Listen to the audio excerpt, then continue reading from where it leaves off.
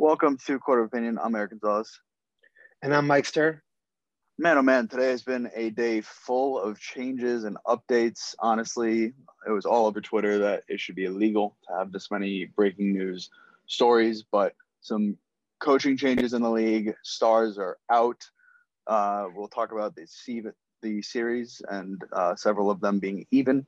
All NBA teams and awards that have been announced over the last couple of days. And then everyone's favorite segment, plead their case. But to start, some coaching changes throughout the NBA. Stan Van Gundy, surprise, is out after one season. Scott Brooks, not as big of a surprise, but him and the Wizards decided to depart after 5 seasons together. This now leaves NOLA, Indy, Portland, Orlando, Washington, and Boston all in need of a coach. So based off of the late breaking news and all the vacancies, what do you think are the two most attractive destinations?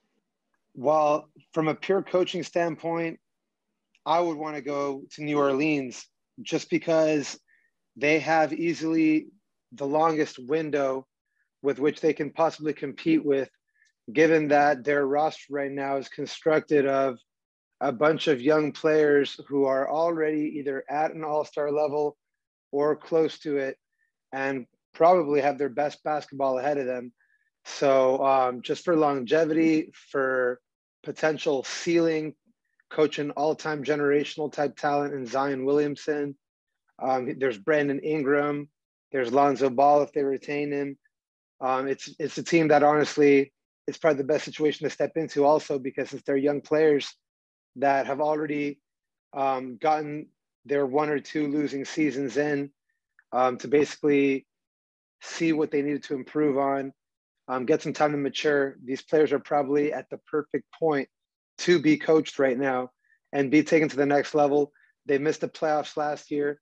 So you're walking in with low expectations and you walk into a team with low expectations and all the tools already in place to easily turn it around. I think many people thought that they probably had enough to make the playoffs this past season. So probably had a lot to do with why Van Gundy got fired. He probably had way too much to work with for a guy that missed the playoffs. Yeah, and it's interesting though because they brought him in expecting him to be this like young talent motivator, similar to I think what the Knicks did with Tom Thibodeau. But it didn't seem to pan out. And from day one, you heard JJ Redick saying like, I got to deal with this again. I think Stan's probably done coaching overall. I don't see him potentially getting another opportunity somewhere else. But they do need somebody to come in there and to take control of that team. I agree with you. I think that's the most attractive destination overall. I think the second most is probably Boston with the stars that they have there. The key difference, I think, between NOLA and Boston is you have with Boston so much history, so many expectations going into the season that it's a tough place to be a coach. New Orleans, I don't think there's as many expectations, even though they do have that young talent.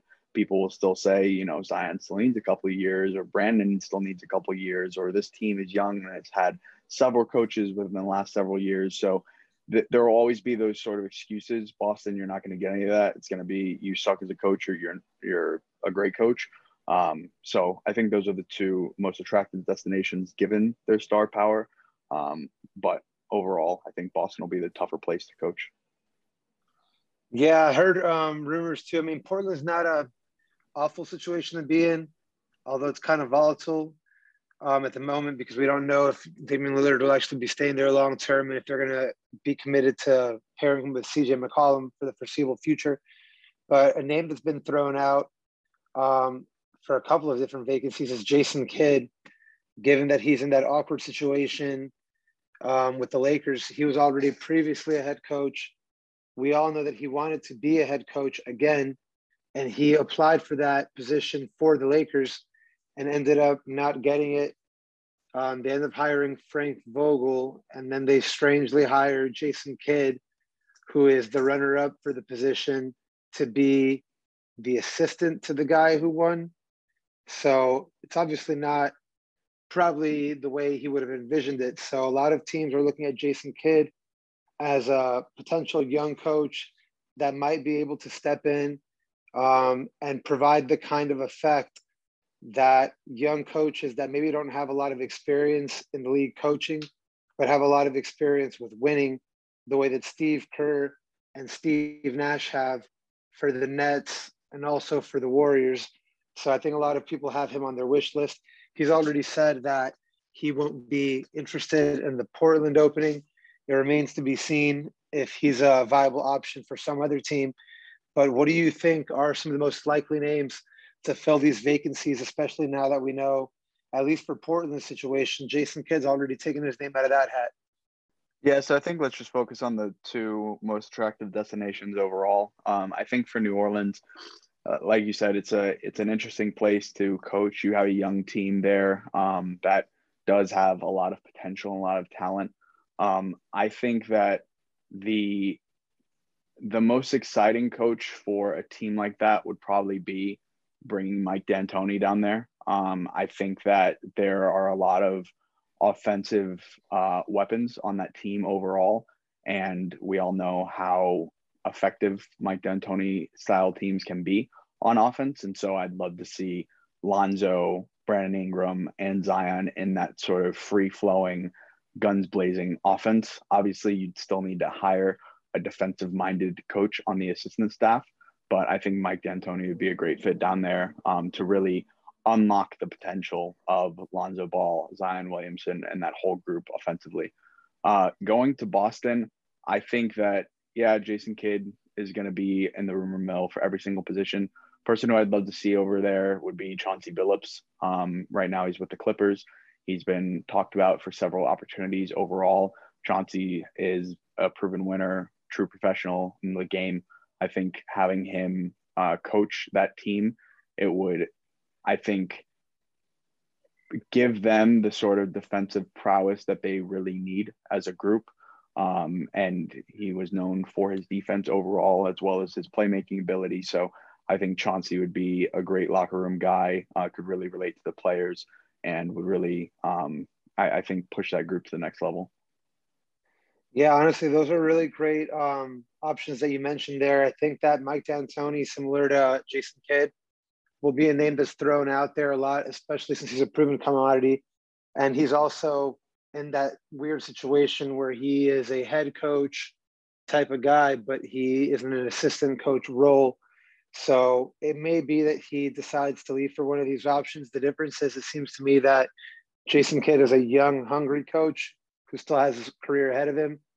So he's probably willing to jump on a lot of these opportunities if the right one presents itself. Whereas Mike D'Antoni probably would only go coach somewhere if it checked off every single box and was convenient for him. Because it seems at this point, he's only interested in coaching as long as it also doesn't become too taxing for him in his personal life. So I think that he's probably a little bit tougher of a get. And then Chauncey Billups would also be a great hire, as you mentioned. I think the main concern with him is that a lot of the options that I've heard his name thrown around for are not in coaching, but in the front office as a general manager type or a front office guy. So it just remains to be seen what he wants to do. I think that he's obviously talented enough to succeed at either role. So those are both great. And then on a smaller note, not really a coach, but Donnie Nelson, longtime general manager of the Mavericks, recently fired after reports of Luka doubting him. The rumor mill starting up. Does Luka want to leave? Is there some kind of disconnect between the front office and Luka? Well, if you ever wondered how much Luka means to that franchise, say no more than firing your decade-long GM and Donnie Nelson. Yeah, the other piece that I saw with that one was that there was a guy that they hired. I'm blanking on his name right now, but he has been very invested into like advanced analytics for the NBA, and he was a former I don't know if it was like a sports bookie or sports better overall, but just super into stats, and has over the last year or two been going over Donnie's head straight to Cuban and to Rick Carlisle. And so I think that from this, yes, Donnie Nelson was a great asset, helped draft probably two of the greatest players to ever play, but definitely the two best players for the Mavericks ever with Luka and Dirk. But in a game that is shifting more towards analytics and using numbers, it sounds like Donnie was a bit resistant of that and had the like old school mentality for things. So I think that this is just you have an owner in Mark Cuban who is always looking to innovate, given that he is such a venture capital mogul. That if you don't innovate, well, then you're going to be booted out no matter how long you've been with the organization. So I think I'll always be respected, but it was definitely, I think, a changing of the guard in terms of what the new guy brings. Yeah, no, I definitely see what you mean with that. It's just got to be rough on Donnie's end that you end up essentially drafting the player that is going to be the generational cornerstone for the rest of the franchise. You pull off what now seems to be a genius move in that swap for Trae Young, and the same guy is the one casting doubt, and now you're out over disputes of whether we're not properly surrounding this guy with the right fit based on these analytics. So it's interesting, but as you said, the league is changing, and the Mavericks and Mark Cuban always a team trying to be at the forefront of innovation. Yeah, but you drafted the guy, but you haven't really surrounded him with much talent. Otherwise, I think the Porzingis thing obviously didn't work out, but overall, there haven't been overwhelming changes to really get anybody amazing around Luka. So I think that's another reason why he's out. But anyhow, moving on, talking about people who are out, a lot of stars were announced to be out today and yesterday and throughout the last week. Kawhi may miss the next couple of games or potentially the rest of the postseason due to an ACL injury. Kyrie is out with an ankle injury, at least for this series. CP3 is in the health and safety protocols and may miss some of the next series. However, reports today indicated that he might have been vaccinated in February, so probably not. But of those three injuries, which do you think is the biggest impact of the overall playoffs for the team? I think that for the Clippers, this has to be the biggest loss. Obviously, all of these players are extremely important to their teams. But if you look at what Kawhi Leonard does for the Clippers, there's just absolutely no way that they can replace that on both offense and defense, and what he brings to the mentality of that team and the confidence that he gives the players when he's on the floor. He just does so many different things. And I think that a guy like Kevin Durant, especially when you look at the Nets being in the position they're in right now, they're leading the series without Kyrie Irving. The Nets have basically been playing without a healthy team all year long. So it's obviously they're a little bit more shorthanded than usual right now. I know James Harden just came back, even though he played terrible. He basically looked like he was injured the whole game. But Durant clearly was able to overcome this, dropping an all-time performance, which we'll get into later. But clearly, the loss of Kyrie, it can be overcome. I think when you look at a guy like Kawhi Leonard, you lose him, you're now asking Paul George to be everything for this team. And I'm not saying that, he's anywhere near as bad as everyone else makes him out to be, because I've actually defended him in these playoffs. He's really shown up as a great Robin and as a great sidekick in these playoffs, really contributing. But now you're asking him, Mr. I'm no James Harden. I'm not going to score every time, to be the number one guy on both offense and defense. I think that's a tall order to ask, especially when the series is tied 2-2 and there's really no advantage for the Clippers at the moment. They really could have used every game from Kawhi Leonard. So I think for them, especially given that it's an ACL too, it's a lot worse. Yeah, I couldn't agree with you more. I think the Chris Paul thing, I saw some funny memes that were talking about how they pretty much looked at LeBron and said, yeah, no, you're good. You can go through protocol. You're fine. And then Chris Paul, it's like, oh, nope, you might miss the whole next series, even though he's been vaccinated. I think his would definitely hurt from a leadership perspective, but they still have the talent with DeAndre Ayton's play, Bridges, Booker to pull that off. against whoever they face, whether it is the Jazz or the Clippers. But for the Clippers, yeah, it's completely detrimental to the team to lose Kawhi. While Paul George has excised some of his demons and kind of shed that moniker of playoff P, Kawhi Leonard is still the best player on that team. And so if you take him away, maybe they still are able to pull out one of those games if Gobert and Mitchell are off, but that's a lot of what ifs to go down the rabbit hole with. So I think if Kawhi is out, I think they're going to get ousted in the next 2 games and be booted by the Jazz, which stinks for that team because it seemed like they were finally pulling everything together and clicking after being down 2-0. And I also wonder, like, the news came out today, but the last game that was played was a few days ago. So how long has he been injured, or was this something that happened during practice? Like, I didn't really see any reports of what exactly happened there. So that was they say that he sustained it towards the end of last game, that he was playing with it. And towards the end of the game is when he sustained the injury. Got it.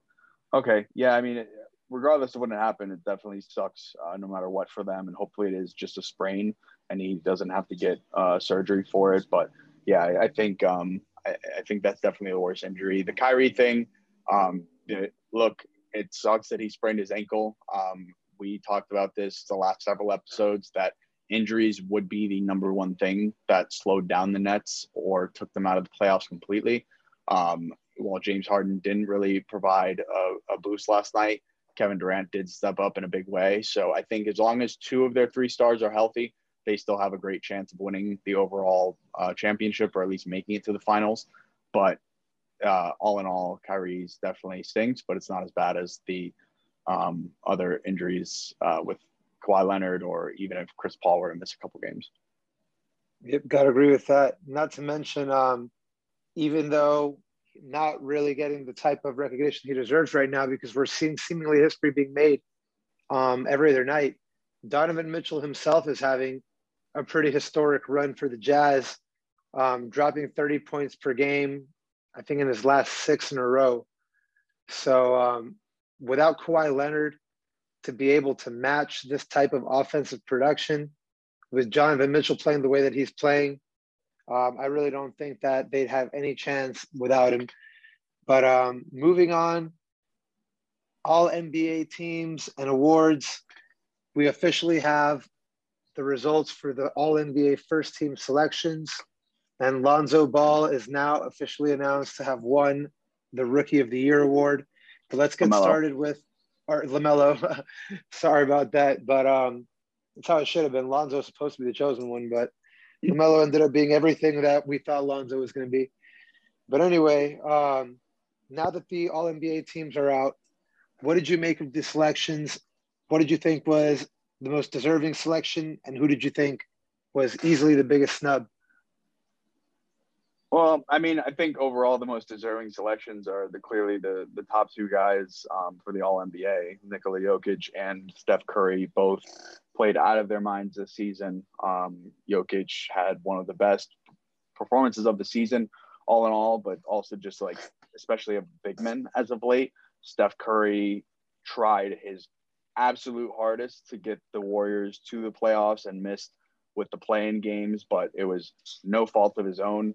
And then filling out, I mean, you can't really argue with the rest of the team. Luka, Giannis, Kawhi, all 3 amazing seasons as well. Moving to the second and third teams, I would say like a snub, if you will, but even though the player is on the team, Rudy Gobert being third team, I think that he played amazing this season. He clearly did because he won Defensive Player of the Year. So I think he should have had second team. I know that they get into the whole like, center versus forward, but they have 3 forward spots in the All-Star game. I think they could change it to have the same thing for the all NBA teams. Another 2 players that I think definitely got snubbed that a lot of people were talking about, Donovan Mitchell and Jason Tatum.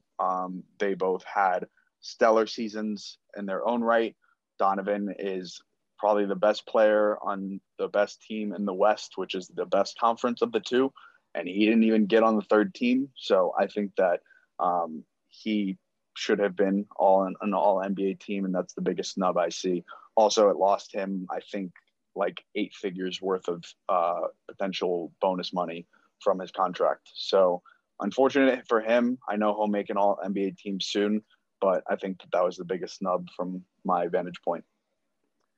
Yeah, when I'm looking at these selections, we've got Giannis, Stephen Curry, Luka Doncic, Nikola Jokic, Kawhi Leonard, all on the NBA first team.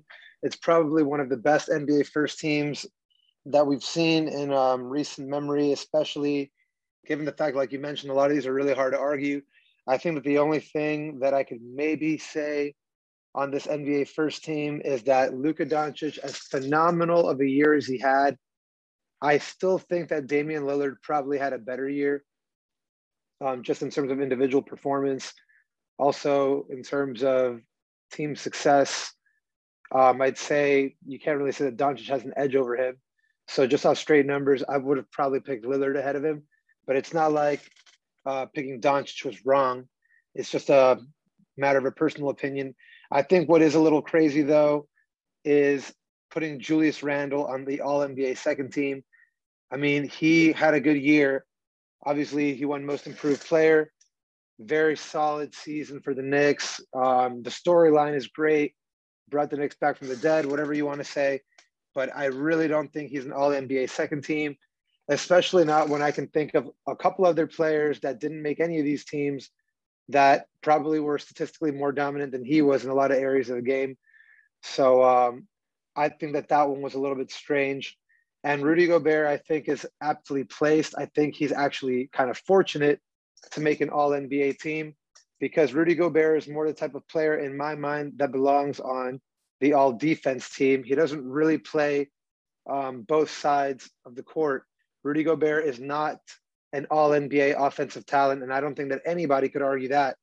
If you're saying that he should deserve to be on an all-NBA team, then it's because you're basically saying that defense matters so much that you're willing to overlook the offense that he isn't providing because he's really not an offensive weapon. So in my mind, the biggest snub, obviously, Donovan Mitchell to be the best player on the best team in terms of record and not make an All-NBA team is pretty crazy. But the thing is, when you look at the actual selections, it's hard to argue that he should be in there ahead of the other guards that were put in. If I'm looking at the other guards ahead of him, I probably am not taking any of them out for Donovan Mitchell, if I'm being completely honest with you. The only player that I think definitely statistically was an absolute slap in the face to not have them in there, aside from Trae Young, is Zion Williamson, who was, by all accounts and purposes, a top 10 player in terms of offensive production in the league last season. He put up 27 points per game, which was 8th in the league, with a PER of 27.17, which was 4th. He shot an incredible 61.1% from the field, and he chipped in 7.2 rebounds, improved his free throw percentage. That's probably the one guy that I think should have been in there. Definitely ahead of Julius Randle, in my opinion, and probably Rudy Gobert too. Yeah, that makes sense. I mean, it's hard, like you said, once you start staring at these rosters, you see it's really hard to replace some guys on there. So these guys will get their time, but definitely there were some snubs to go around there. What did All you right. make of LaMelo Ball's Rookie of the Year award? Did you think that he deserves it over Anthony Edwards? I know that Edwards made a really strong charge at the end. He made it real close. But apparently LaMelo didn't miss enough games to lose the award. Yeah, I mean, this one was tough, but LaMelo is just such a special player, and he's definitely more of an all-around player than Anthony Edwards is. I think, too, the fact that the Hornets got to where they did in the standings and into the play-in, I think that it speaks to LaMelo's caliber as a player. I don't think anybody really expected the Hornets to make it where they did. So I think that MJ found his cornerstone piece for the foreseeable future. And I do think that LaMelo earned it over Anthony Edwards. Yeah, I gotta agree with it. I think that he probably did deserve to win the award over Anthony Edwards. I think that if Anthony Edwards had been playing the way that he did towards the end of the season, if he had been playing that way all year long, then I probably would have given it to Anthony Edwards because he really did start showing the flashes of that all-star potential there at the very end. But I think that just the body of work over what he's been able to accomplish over a larger portion of the season probably puts LaMelo ahead of Anthony Edwards in my mind too. So I think he deserved to win. I'm just going to go ahead and say that I still think, though, that Anthony Edwards will wind up being the player with the higher ceiling of the two. So it remains to be seen if he'll end up keeping the title of the best rookie of this class as the years go on. All right, well, we shall see. But now on to everyone's favorite segment, Plead Their Case.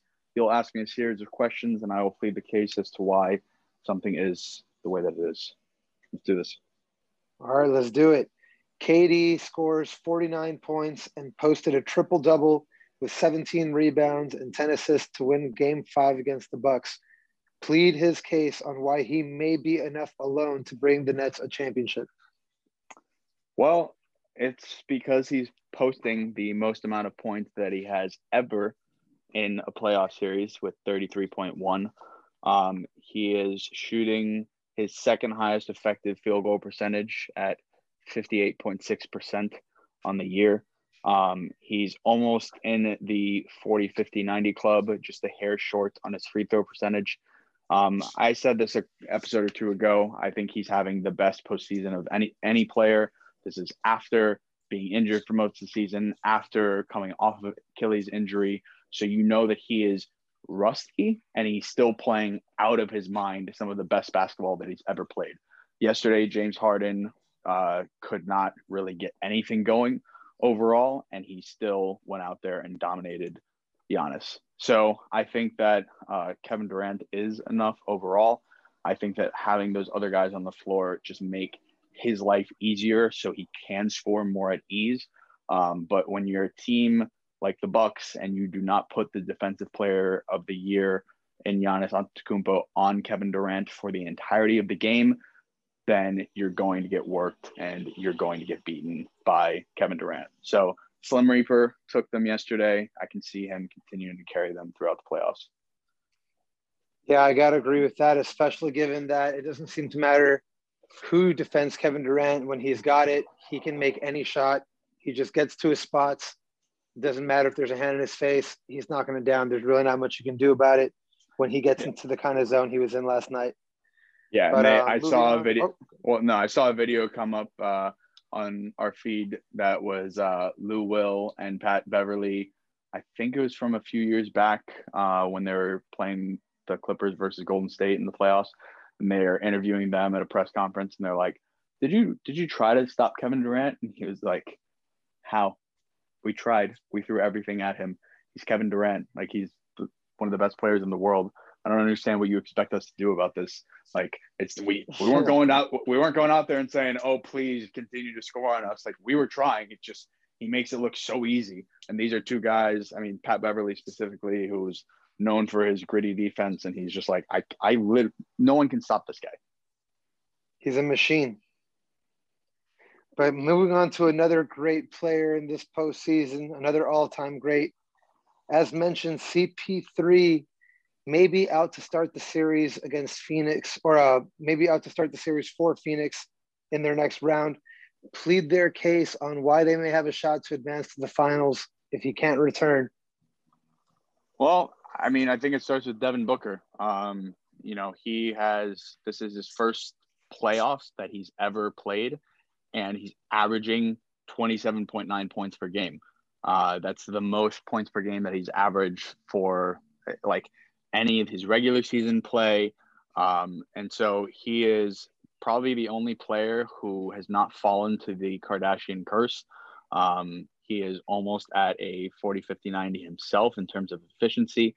And he's doing all of this while averaging still about 5 assists and 7 rebounds a game. So he's playing a very complete game. I think it definitely hurts, but I think CP3 being there this season has definitely helped Devin Booker evolve as a player. I'm sure he's seeing different passing lanes, different scoring opportunities in a different light compared to what he did in his previous seasons. Monty Williams is a great coach in the league and has arguably been the coach of the year this season. So they still have that going for them. And DeAndre Ayton has been absolutely dominant. So while it does hurt from CP3's mentorship, leadership, and just overall presence on the court, they still have the pieces to contend with any team over the course of 7 games. So it'll hurt, but it won't hurt that much. Yeah, I got to agree with you. They're one of the only teams that are in this playoff field where you can look at a box score and see a victory for that team and see that not a single player scored over 20 points. They're one of the only teams that has that sort of distribution. So I agree with you. They rely the least on one player of any team left in the field. So it stands to reason that they would be the best at withstanding any unforeseen losses. Moving on to the league MVP, Nikola Jokic ejected after swiping at Cam Payne. It looked a little bit like an overreaction on my opinion, but they end up throwing him out. He gets ejected. Plead the ref's case on why the ejection was warranted. Yeah, this one's tough. I wouldn't take this case if I was arguing on behalf of the refs. There was really, from what I saw, maybe he made some incidental contact, and yeah, it might have been an aggressive swipe at the ball, but realistically, he didn't really hit him in the face that hard. It looked like he skimmed him in the face on his way to actually making contact with the ball. So it wasn't like he just smacked him while also smacking his face without any sort of effort to go for the ball. So obviously it was a frustration foul. He's really upset that he missed a good opportunity there, but it's the third quarter in a elimination game for the Nuggets. They eliminate the MVP of the league out of the game and pretty much just take any chance that they have of coming back in that game. It wasn't even that much of a blowout to really say that him coming out was not going to affect the game. So I think that it was very detrimental to the league, and you've seen other players have similar types of fouls and not be ejected. So I don't really know what was going on there. Yeah, I agree. I think the general rule is if you make a play on the ball, then it's not an ejectable foul if you're making a play on the ball. But, you know how the league is these days, is a little bit soft. They probably jumped the gun a little bit on the call. You never want to see a referee make a call that determines the outcome of the game, especially in the playoffs. But hopefully now that it's been a play that's been under so much scrutiny and has been talked about in such a negative light for refereeing, maybe the league will be a little bit more cognizant of not jumping the gun so fast, especially on an ejection call like that. All right. Well, with that, I'm Eric Gonzalez. And I'm Mike Sturr. Court is adjourned.